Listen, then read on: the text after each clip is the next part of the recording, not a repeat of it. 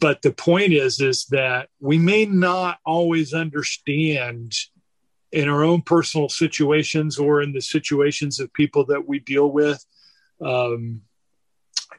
how God is working or, what his purposes are. But we can cling to the reality that God does have some all wise and good purpose for the evil and the suffering that we go through, especially as believers.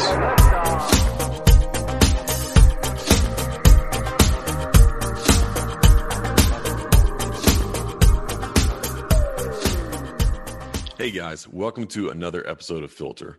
On this show, we recognize that the world can be a confusing place to live in, and what I seek to do is to equip you to live with biblical clarity in our confusing world so that you can face the chaos of life with wisdom, integrity, and courage. The chaos and confusion of our world so often comes from the problems in life of suffering and malevolence, or as we call it sometimes, tragedy and evil. We live in a world that is obviously broken. All people, regardless of culture, time, and place that they live, even religious beliefs, we all as human beings lament the fact of life, that there is so much suffering in it, and we lament that there is so much evil and human malevolence in our world, and we all ask why. It's an issue that every single worldview has to answer. And on today's episode, I have a guest who has written an excellent book that tries to put forward a Christian, biblically grounded, God-centered answer to this question of the problem of evil. His name is Scott Christensen, and his new book that we got to talk about today on the podcast is called What About Evil? Scott Christensen holds an MDiv from the Master's Seminary and is the author of What About Free Will? And, as we talked about today, What About Evil? He worked for 9 years at the award-winning CCY Architects in Aspen, Colorado, where several of his home designs were featured in Architectural Digest magazine. Called out of this work to the ministry, he graduated with honors from seminary and now serves as the associate pastor of Kerrville Bible Church in Kerrville, Texas. I really enjoyed this conversation that I got to have with Scott. I think that you're going to enjoy it too. Quickly, before we get into the conversation, let me just remind you, if you are not subscribed to Filter yet, to subscribe to this podcast on YouTube. If you're watching on YouTube, you like to watch videos, we're on YouTube, or you can subscribe on your favorite podcast platform. We're on all podcast platforms, whether it is Apple, Spotify, Google, Anchor, or so on. You can find Filter and subscribe there so that you can get notifications and get all future episodes automatically in your podcast or YouTube homepage. Also, if you enjoy this video, you could really help us out by sharing it with somebody that somebody that you think would get a lot out of it. Too, share it with them. If you would also leave us a rating and review, that really helps us out a lot to get the word out to more people who can benefit from this message of biblical clarity in our confusing world. Well, without any further delay, let's jump into this great conversation that I got to have with Scott Christensen. Scott, welcome to the podcast. Glad to be here. Yeah, well, I'm really happy that you're here, that you took the time to join us today on Filter. I've been looking forward to this conversation, getting to talk to you. I've been following you on social media and interested in your book for a while now. It's on one of my favorite topics, which is apologetics and a theological, philosophical dealing with the problem of evil, suffering in the world, Theodicy, and so on. All those things that we're going to get into.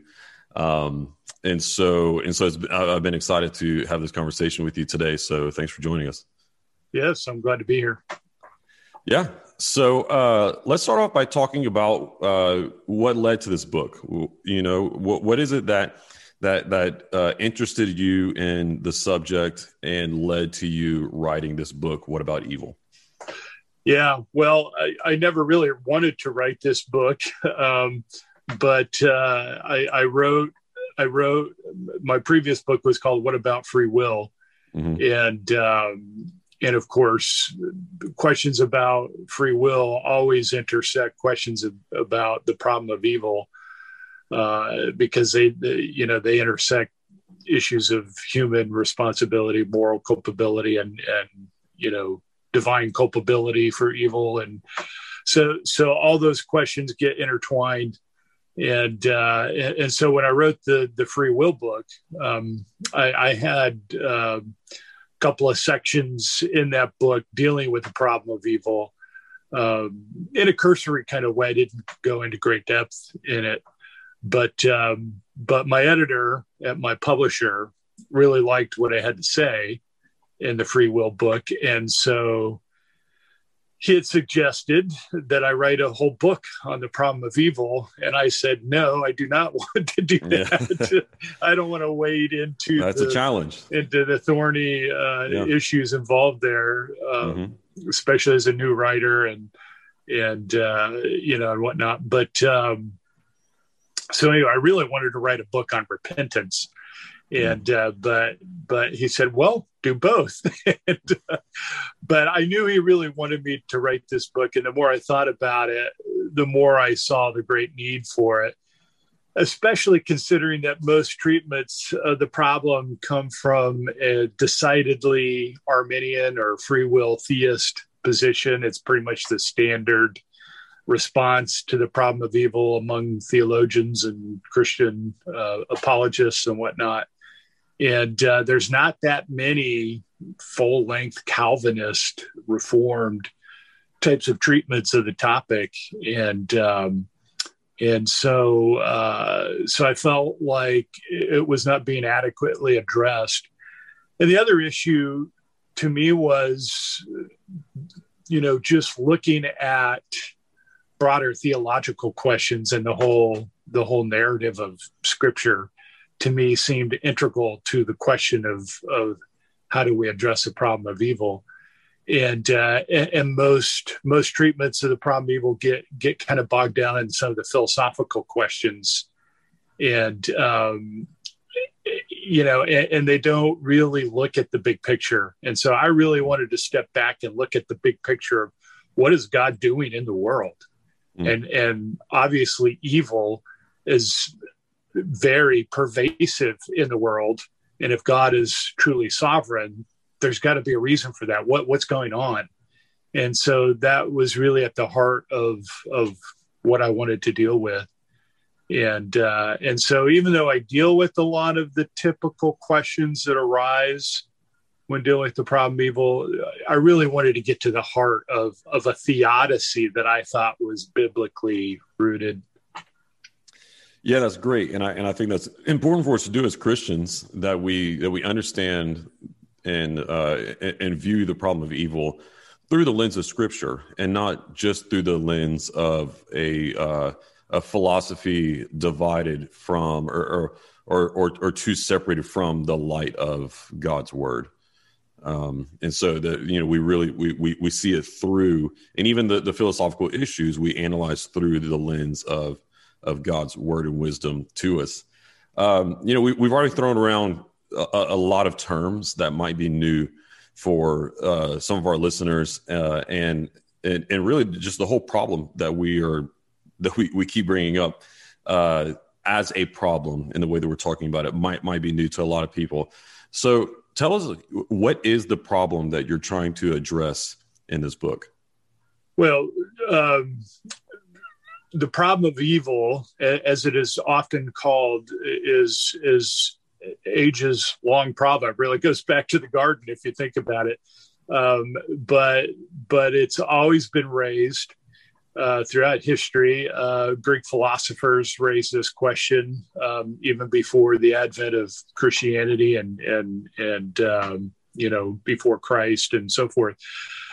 But basically, it can be boiled down to what is called the trilemma, which is that if you have an all-powerful God who is also all good, right, omnipotent and omnibenevolent, and you have those two conditions that mark the God of the Bible, of Christianity, and yet there is evil in the world. Why is that? In other words, why would an all good God allow evil in the world, and an all powerful God? So the presence of evil seems to place in question either God's power or God's goodness.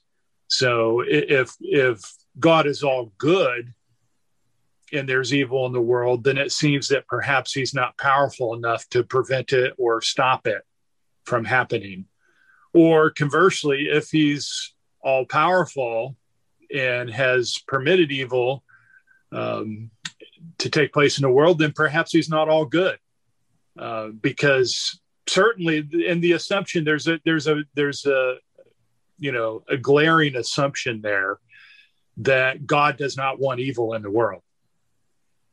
And so that's kind of the starting place. And so the question is, why has God allowed evil in the world? And how do we defend the character of God? And that's really what the problem kind of boils down to. How can we defend as Christians a God who would either permit or even more strongly actually ordain evil to exist in this world, and still retain his sovereignty and his goodness?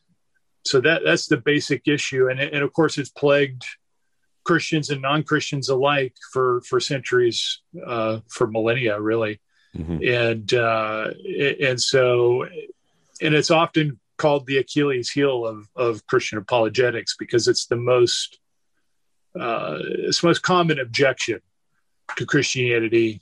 And so Christians really do have a burden to address this question, not just for the unbeliever and the skeptic, but for themselves, because it can be a source of great discouragement to the believer. It can, when you experience personal suffering yourself, those questions of why God are obviously pervasive in our lives. And at some point we beg for answers to the questions that it raises. And so what is unique about your approach to this problem and your approach in the book, What About Evil? Well, what is interesting, I think, about my approach is in recent years, it has not been very popular to offer a positive reason for why God either permits or ordains evil in the world. And this is really technically known as a theodicy. And there's some technical terms there, because you have this word theodicy, which comes from the Greek word theos, and dike for justify. And the idea is, how do you justify God in the face of evil? That's literally what a theodicy means. However, it's taken on a more technical kind of meaning, which is explaining why God has allowed evil. Yeah. Okay. Now, this is in distinction to what is known as a defense, right? And a defense is just simply defending God against charges that he is culpable for evil. So some philosophers and theologians don't want to wade into the thicket of actually answering the question, well, why, God? Why have you purposed evil? Rather, they want to just stop at defending God. Okay, we know evil exists. We're not sure why evil exists, but we just want to make sure that you know that God's not responsible for it, or he's not morally culpable for it. Yeah. And so that's a defense. If you're just simply defending God against the charges that he's not God, that he's not wholly righteous, wholly good, and yet at the same time all powerful, that's where many Christian theologians and apologists stop. So I actually go a step further. I try to deal with some of those questions, and they're important questions, but they still don't get to the heart of, I think, the deepest questions that people have. Is that, yeah, I understand that we can defend God against charges that he is morally culpable for evil, but it still doesn't ask the question, why? Why is there evil in the world? And so a true theodicy then tries to give a reasonable answer to that question.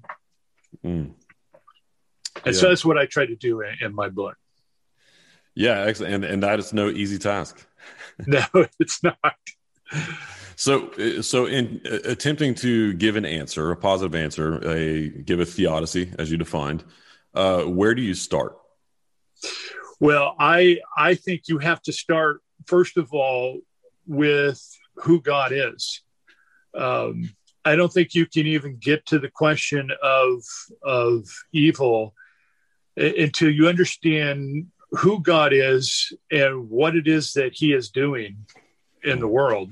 And so I think, we have a tendency to domesticate God to our liking. And we have a tendency to look at our own personal concerns or human agendas, if you will, as a way of framing the problem of evil. In other words, we have this tendency to think that and there's the assumption that if God is good, then he's concerned for our human happiness. And if he's concerned for our human happiness and evil intrudes upon that human happiness, well, then surely God doesn't want to do that. And so we have a tendency to frame the whole problem as though God's deepest concern is human happiness. And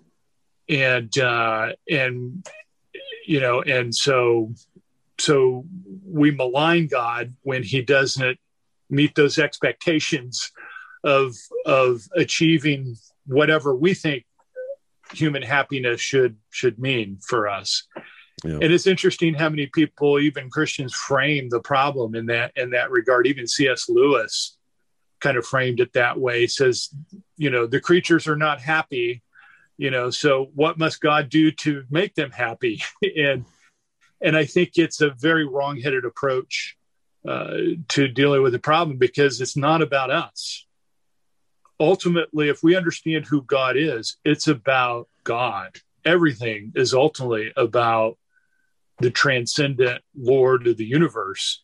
And so I begin by looking at who is God in terms of his transcendent reality, and the fact that why did he create the world? Well, he didn't have any need to create the world. It wasn't as though he was lonely. He had the benefit of perfect inner Trinitarian love for all eternity. So it wasn't as if he was, needed to create at all. So why did he create?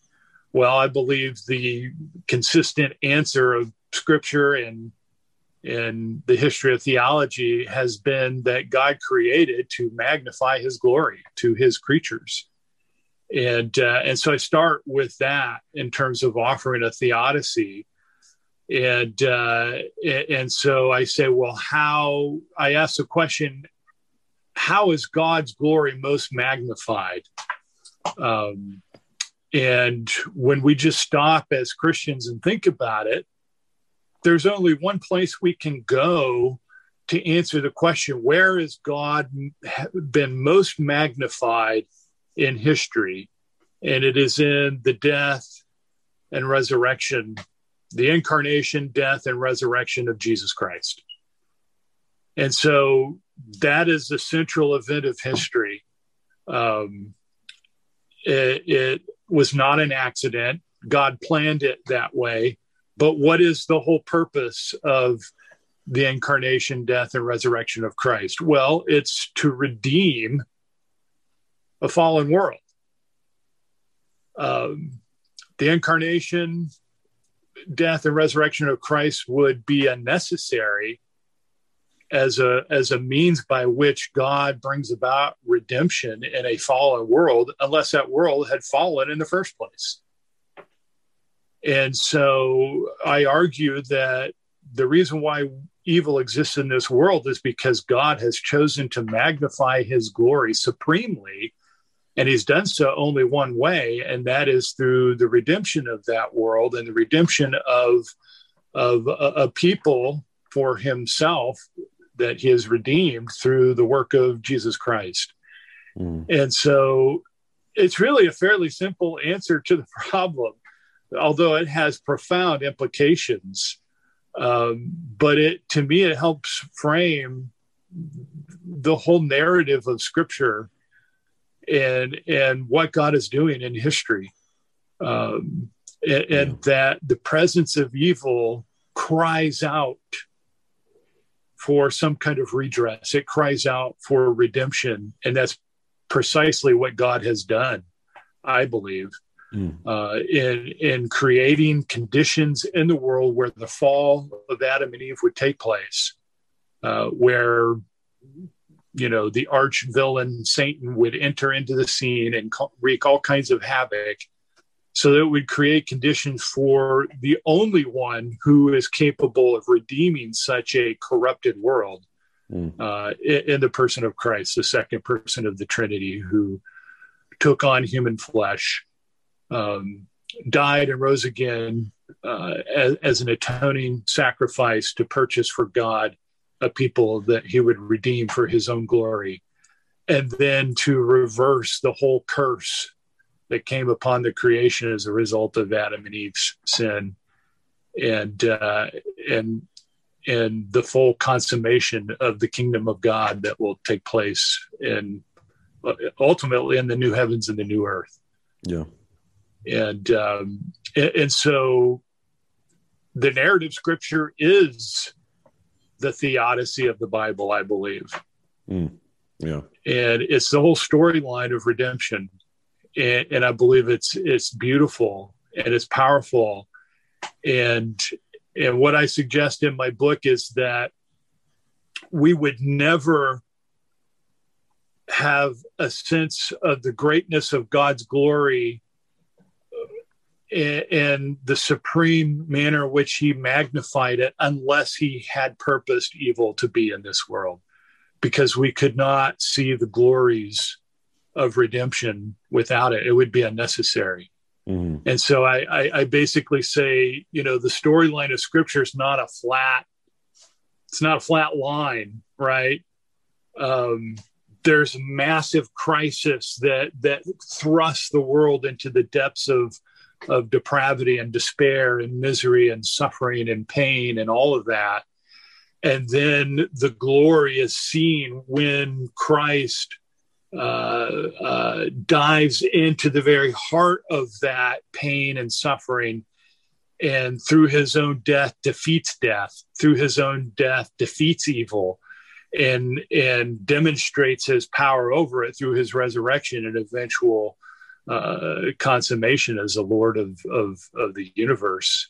And it's the story of the powerful hero, of the great and awesome protagonist. And so that when we look at the person of Christ and we look at what he did, there's no greater way that God could magnify his glory than through that kind of a story. Yeah. Yeah. So since God is sovereign and since he desires above all else to magnify his glory, he allows evil in the world. And so it's by starting with this right foundation about who God is that we then can make sense of the presence of evil and suffering in the world, and in a way that is truly grounded in what Scripture presents to us, right? And not just philosophy separated from the light of God's word. One thing I'm hearing is a theme that I think is very present and has implications for all of Christian apologetics, which is that so often defending the faith is really just about telling people who God actually is.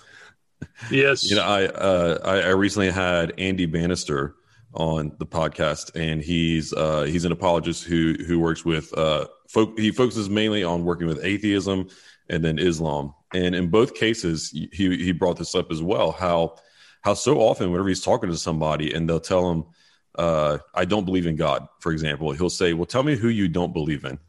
Yeah. and then say, well, actually, I don't believe in that either. And here's the things that I do believe. And the same is so true when it comes to dealing with the problem of evil, is that we've got to start with, well, tell me about the kind of God that you don't believe in because of evil. And then let me tell you about who the Bible actually presents to us, right? Because it makes such profound differences. Yes. What's the difference, or is there a difference between the argument that you're making and the greater good argument? Yeah, so the greater good argument, which for your listeners, we should probably explain what that is. Please. There's different approaches to the problem of evil, and one that I think has great promise is called the greater good theodicy, or the greater good defense. And the idea is simply this, that God purposes or ordains evil so that he would bring about a greater good from that evil that otherwise could not occur unless the evils connected to those goods had precipitated them, if you will. So, for example, you could say courage is a great virtue, but how does one develop the good of courage unless you have some crisis that you must face and overcome with courage, right? Which usually implies some kind of evil connected to it, whether it be natural evil, for example, in, the unfortunate, from our perspective, unfortunate occurrences that are the result of living in a fallen world, or whether they're a result of facing up against moral evil, right? You have all the great heroes of all the great stories we ever love to read about, or movies we love to watch, are about some hero that overcomes some moral crisis or some natural evil and faces it with great courage. And so, but courage would be nothing. We wouldn't even know about courage unless there was some evil that required courage to overcome it.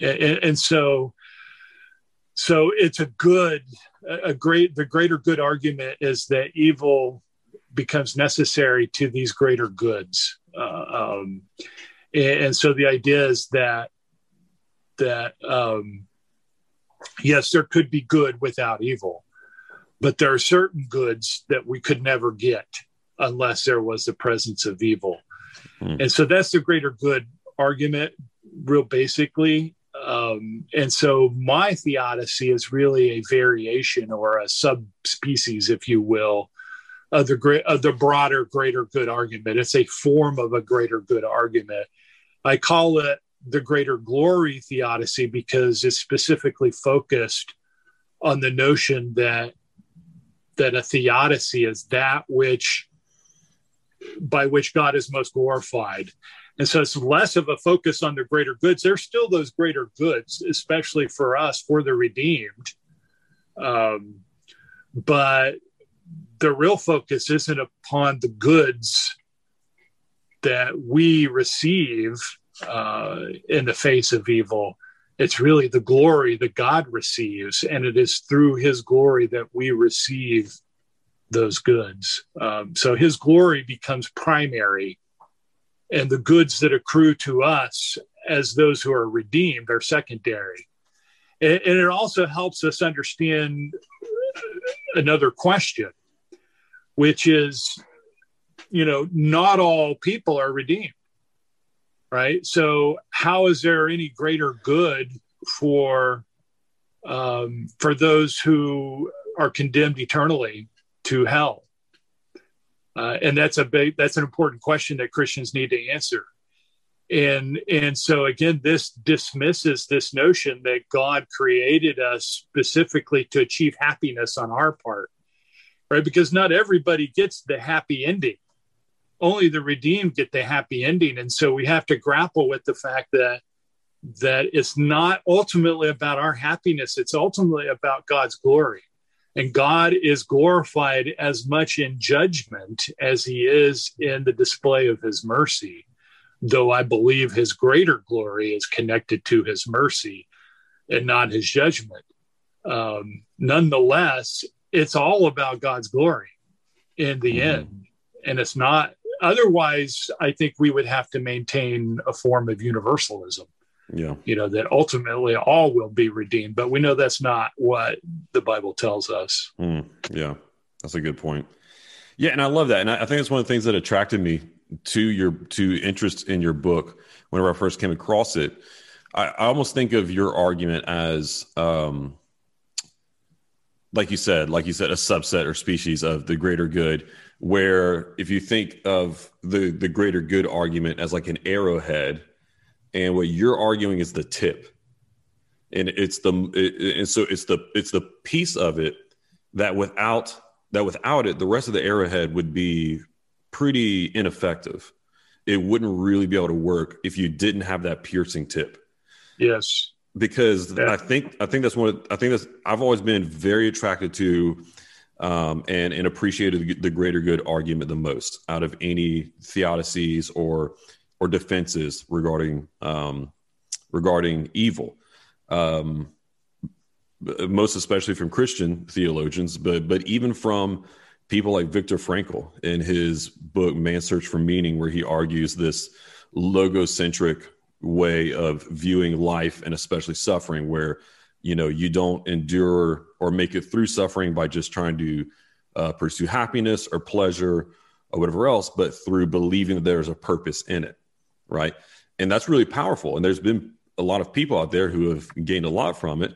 But if you don't have a God who is there, who makes objective reality itself meaningful, then you can't even follow Frankl's advice without at some point ending up in nihilism and giving it up. Because how can you endure suffering believing that there's a meaning and purpose if you can't even know for a fact that life or objective reality itself has meaning, but God grounds that?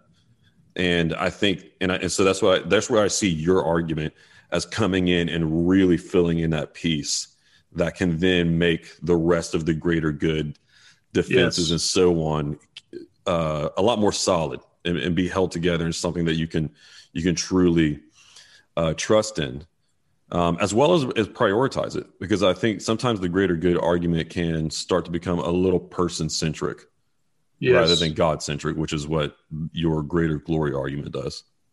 Yes.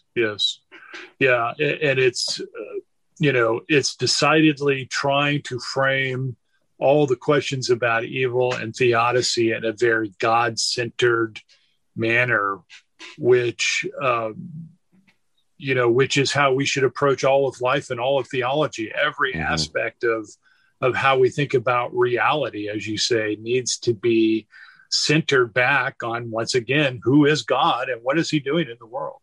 Yeah. And so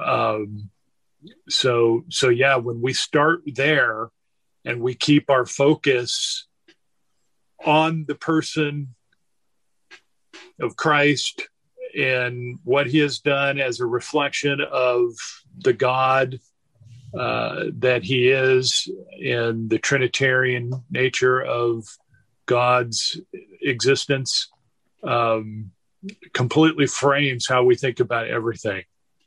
And so theology proper is so critical, which is why most systematic theologies start there, because it's how we frame the way we think about everything else. Yeah.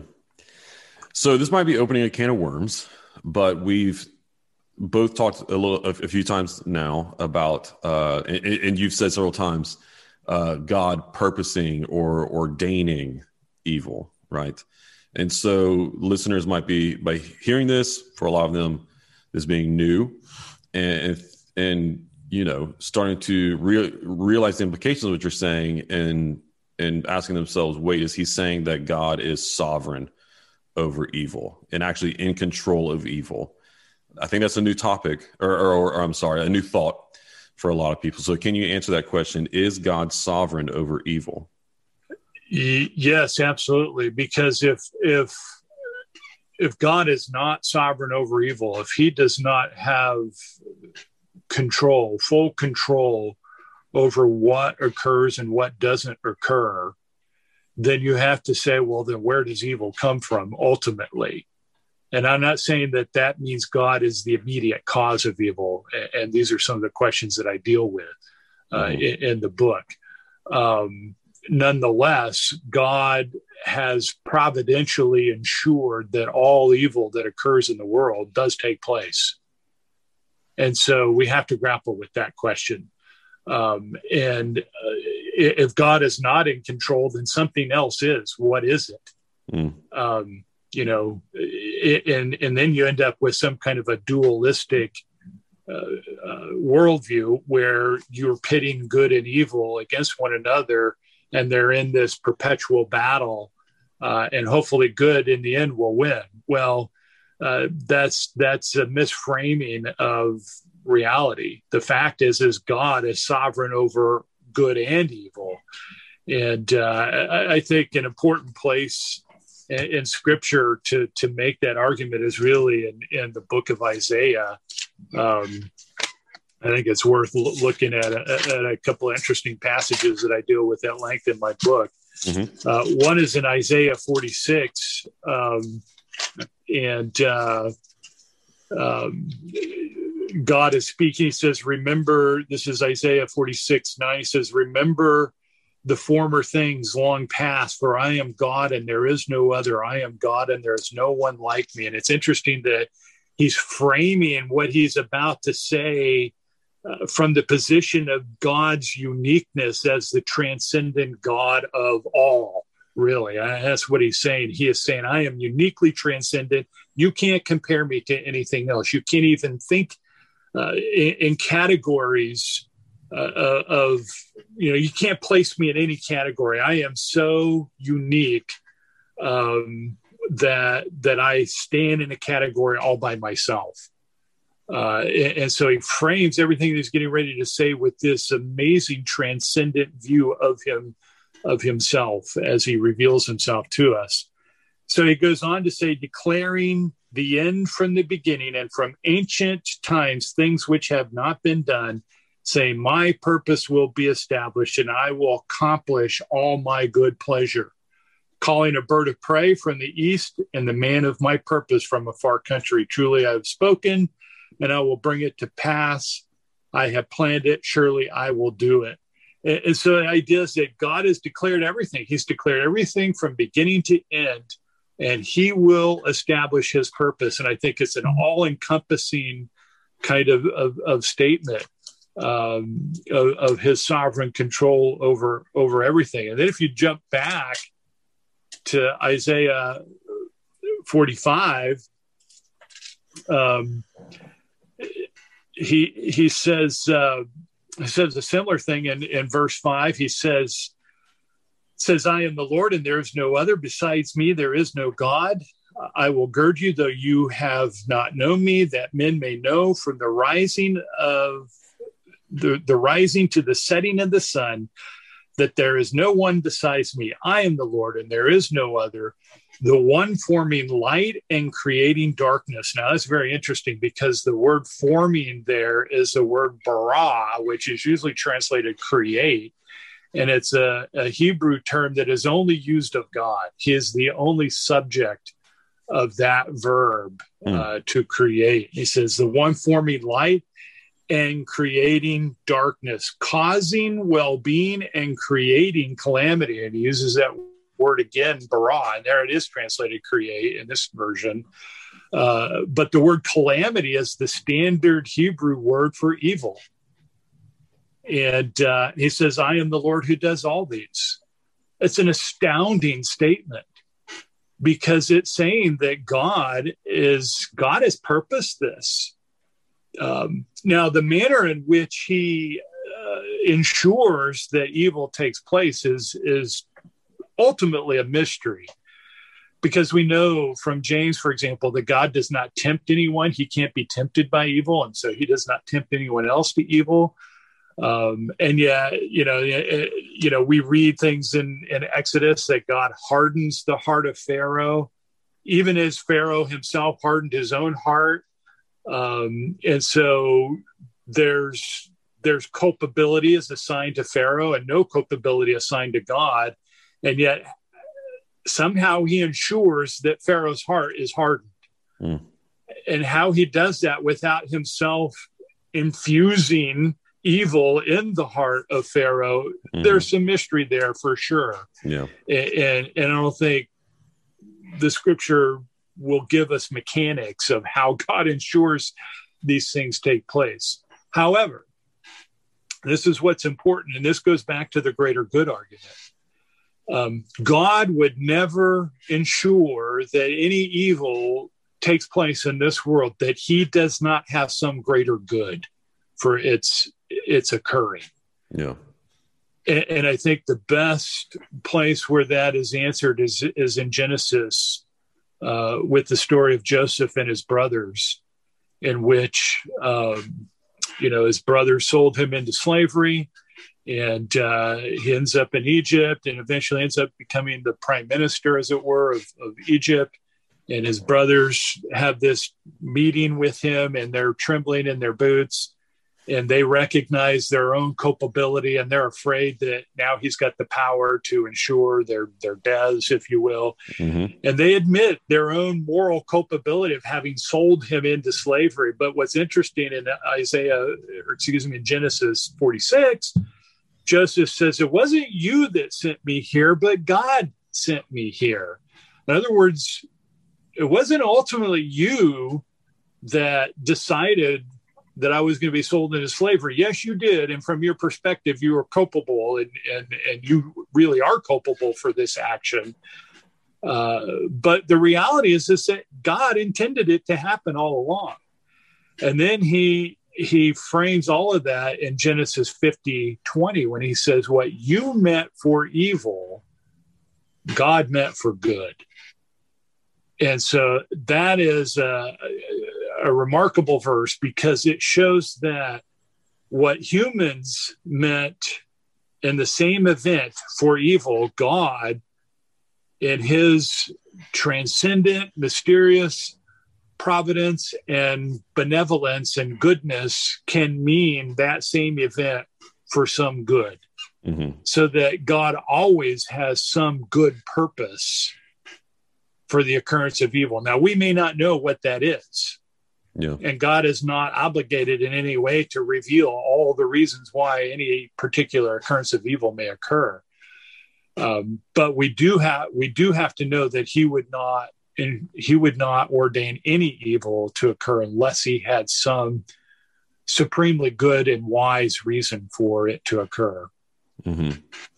Yeah, one of the places in scripture that I always go to is on this question or issue is those two verses in Acts chapter 2 and Acts chapter 4.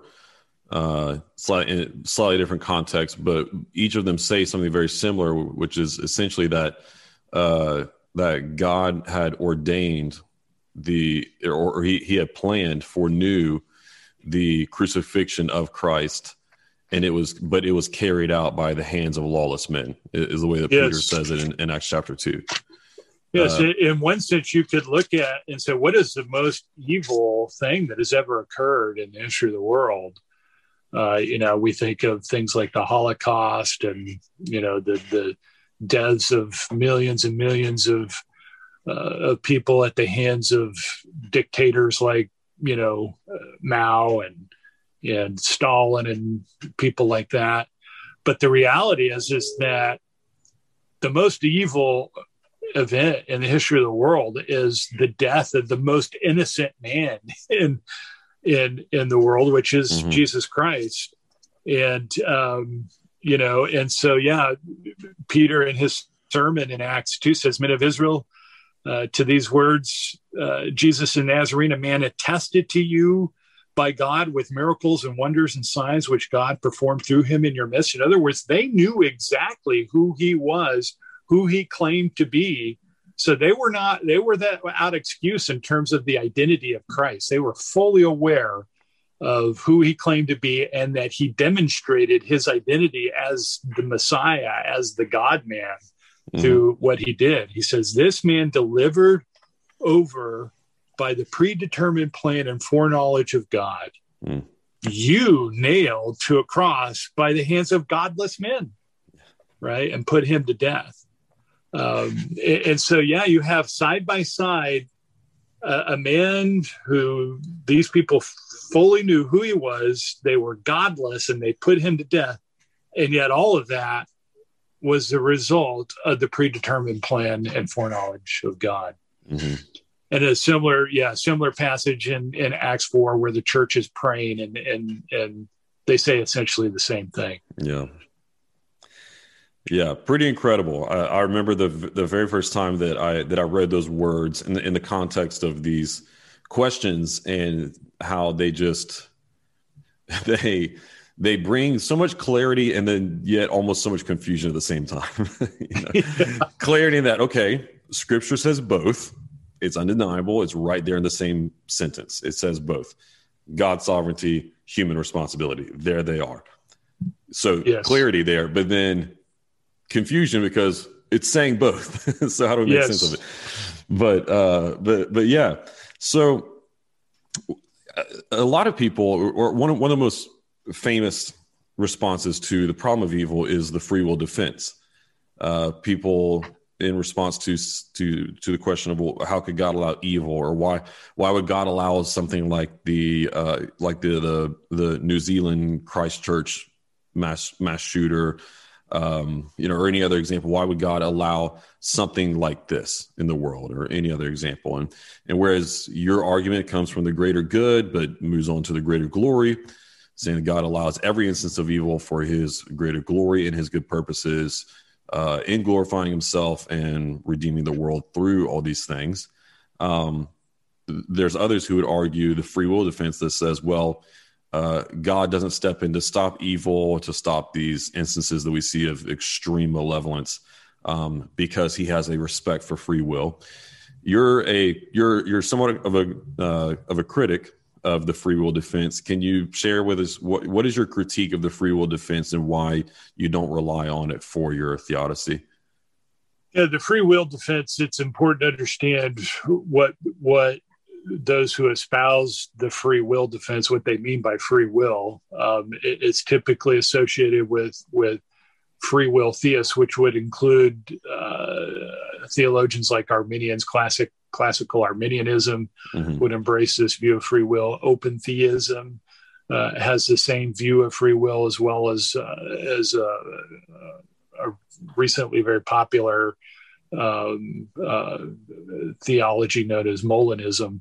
But anyway, the idea is that their definition of free will is, first of all, you cannot be free if somehow your choices are determined by God. And so your choices cannot be in any way determined by God himself. So in that sense, free will is said to be indeterministic. In other words, it cannot be determined by anything outside of the person choosing himself. Okay, so there's an independence, if you will, between humans and God. There's no direct connection between God determining, like we just saw in Acts chapter 2, God predetermined that these godless men would kill Christ, right? So you have trouble answering that passage or dealing with that passage, because you have to say, no, these godless people were not in any way predetermined. They freely made this choice apart from any determination on God's part. And then, so that's the one plank of this of what is known as libertarian free will. That's a technical definition of it. And then that's the first plank of it, that it's indeterministic. It cannot be determined by God.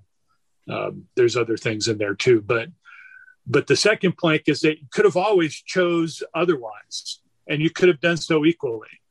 So if you're standing at a fork in the road, you could have chosen A or B, and you could have done so equally. And so you're only free if your choices are undetermined and you have the ability to choose otherwise. And so those are the two planks of libertarian freedom.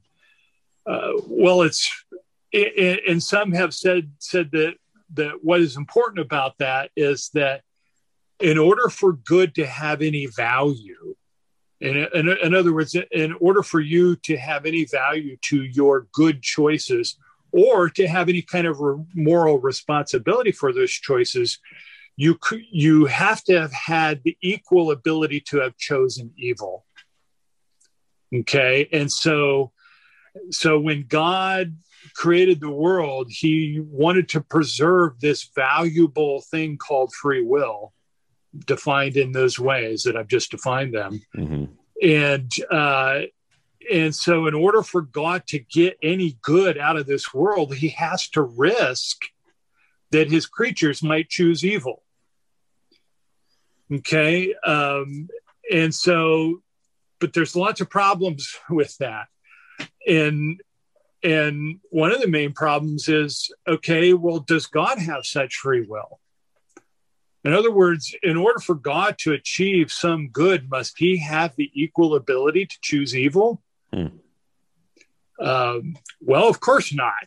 We know that God has no ability to make an evil choice, right? And so anything that God does must have some good and wise purpose flowing from his own all-wise and all-good character. And so it's not even possible that God could do evil. And yet, do we not praise him for all the good that he does? Well, of course. And we don't, we're not somehow feeling like God is constrained somehow because he can't choose evil. So if God doesn't have this valuable thing called free will, then why is it so valuable supposedly for human beings if God doesn't have it? And another way of looking at it is, will the redeemed have this free will in heaven? In other words, all of the good that we see connected with, the eternal kingdom, and the new heavens and new earth for the redeemed, will this still be some valuable thing for them? Well, of course not. So if it's not valuable in the eternal state, has no value whatsoever, then why is it somehow valuable in this corrupted world that we live in? Surely God could create conditions where evil was not a possibility. So yeah, there's a whole host of problems with this free will defense. Another huge problem for the Christian, especially for our Arminians, is if God has foreknowledge of all future events, then is it possible that we can change God's previous knowledge of those events by our choices so that he couldn't know what we're going to choose? And if libertarian free will is true, then God couldn't know what our choices would be.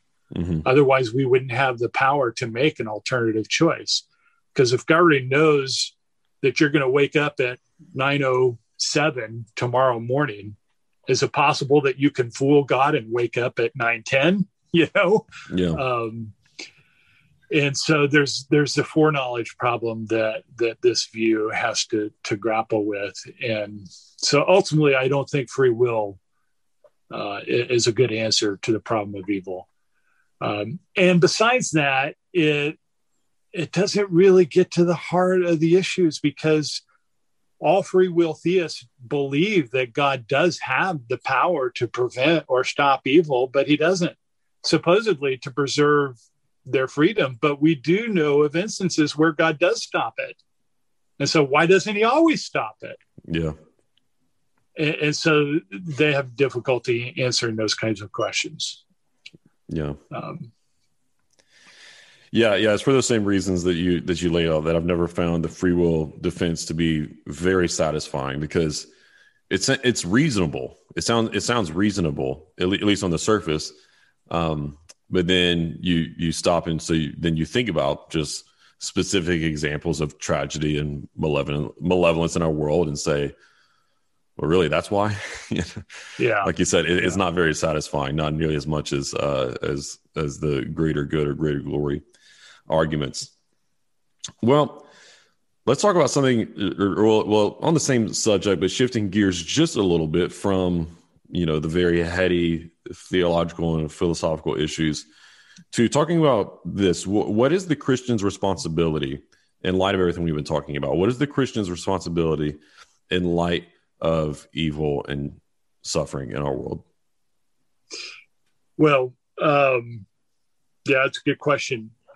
I think when your theology is focused on the supremacy of the God that we believe in, and that everything is done for His glory, and that everything that unfolds in this world is not ultimately pointless or senseless or gratuitous, even though we may look at certain evils that take place in this world. We look at something like the Holocaust and we say, this is senseless evil. This is pointless. What good purpose could possibly come from this?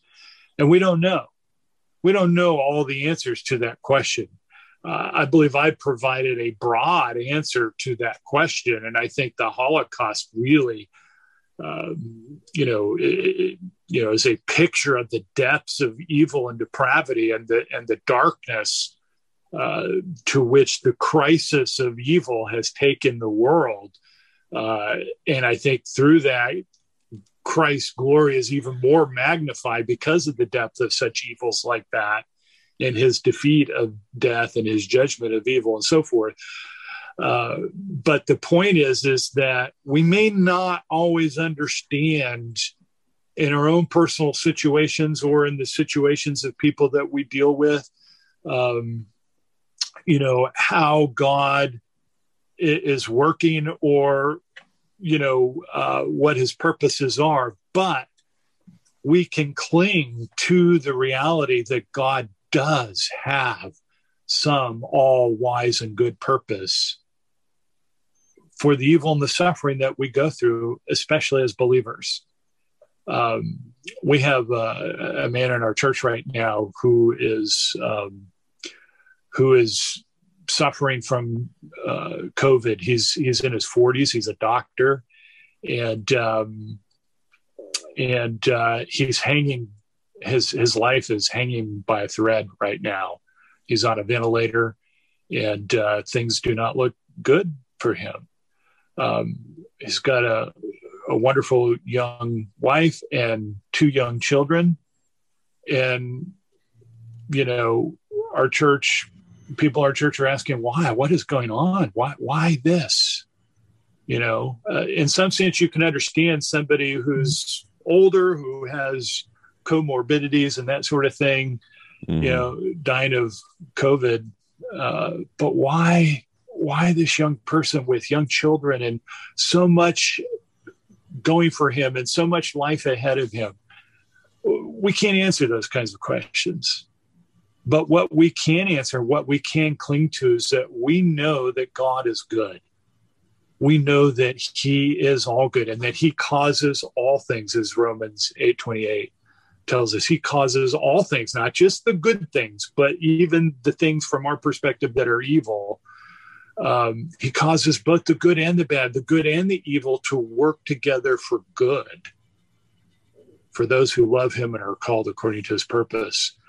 And I don't understand everything that's going on in our world right now. And I don't understand all the pain and suffering that we have to face in terms of specific reasons for why this specific evil has occurred. But I do know this. I do know that in the face of that, the one thing that I can cling to is my God, because he is all wise, he is all good, and he is all sovereign. And if he is not any of those things, then what hope do I have? Yeah. Where am I going to turn? There is no other place that I could turn.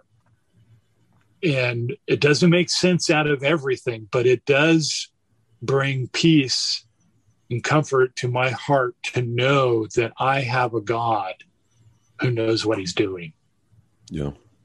And has a good and wise purpose for all that transpires, even though I may not understand it. I think Christians don't get it. A lot of times they don't get that reality, and they have not immersed themselves in the wonder and the glory of who God is. And it's not always an easy, Jesus said, in this world, you will have trouble, right? He didn't say that we're going to have a trouble-free life as Christians. He goes, in this world, you will have trouble, but take heart. I have overcome the world. He isn't offering a full-blown theodicy there, but I think he is hinting at the fact that he's got this thing under control. He's got a purpose. He's got a plan, and we have to trust him. And nothing drives us to trust Christ more than when we face great tragedy and evil. And it's precisely the thing that God wants us to do. When we come into those situations, he is driving us to cling to him all the more tighter. Mm-hmm. And that's the hope we need to give to a world that is cast into the throes of pain and suffering. Yeah. It's the hope of the gospel. That's really what it is. And that gospel is rooted in the perfections of an unfathomably amazing and glorious God. And that's where our hope lies. And that's where all these questions need to be anchored in that reality for the believer. Yeah, one of my mottos in life, and something that I say on the podcast fairly often and in other writings, is hold fast to the anchor. That Christ is our anchor in every storm. As Hebrews says, he's the anchor of our hope. And so our responsibility in life in the face of suffering, chaos, and tragedy is to hold fast to the anchor and to weather the storm. It's interesting you should use that word anchor. I heard somebody say the other day, and it was in a sermon. I assumed that it was based on genuine research, because I never heard this before. But he had said that in the ancient catacombs, where the Christians escaped suffering from the Romans and whatnot in the first century, that the most common symbol that was found in those catacombs was not a cross, but an anchor. And the image being exactly what we're saying, that in the face of pain and suffering, in the face of persecution, their anchor was Christ. And so they use that image of an anchor, when you're being tossed to and fro upon the waves of pain and suffering and persecution and evil that afflicts us every day. Our anchor is Christ, and we hold firm to that anchor. And I think it's an amazing reminder of where our focus needs to be. Absolutely.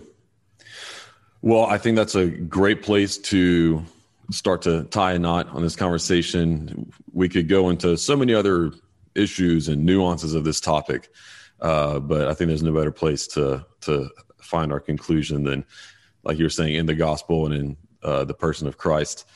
Before we go, can you tell us how, if people are interested in connecting with you, following you, and so on, can you tell people how to find you? Yeah, I'm on Twitter and Facebook.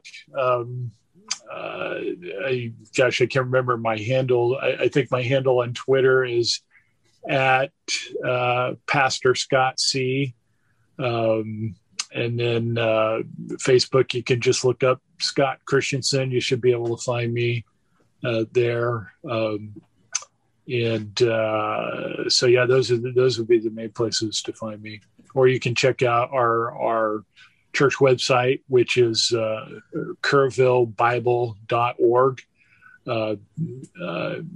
People can look there and find some messages that I've done. So we do a pastor's podcast there that you can find those podcasts on that website. And but that would be the best place. Great. Awesome. And then your book, What About Evil? Newest book is available everywhere books are sold. It's available on Amazon, right? And so if people enjoyed this conversation, I'd highly recommend them to go and get your book and read it and dig in even more. It'll certainly be worth their time. Well, Scott, I want to thank you a lot once again for joining us today. I've really enjoyed this conversation, and I'm sure that all of our listeners really enjoyed it as well. So thank you for joining us on Filter. My pleasure.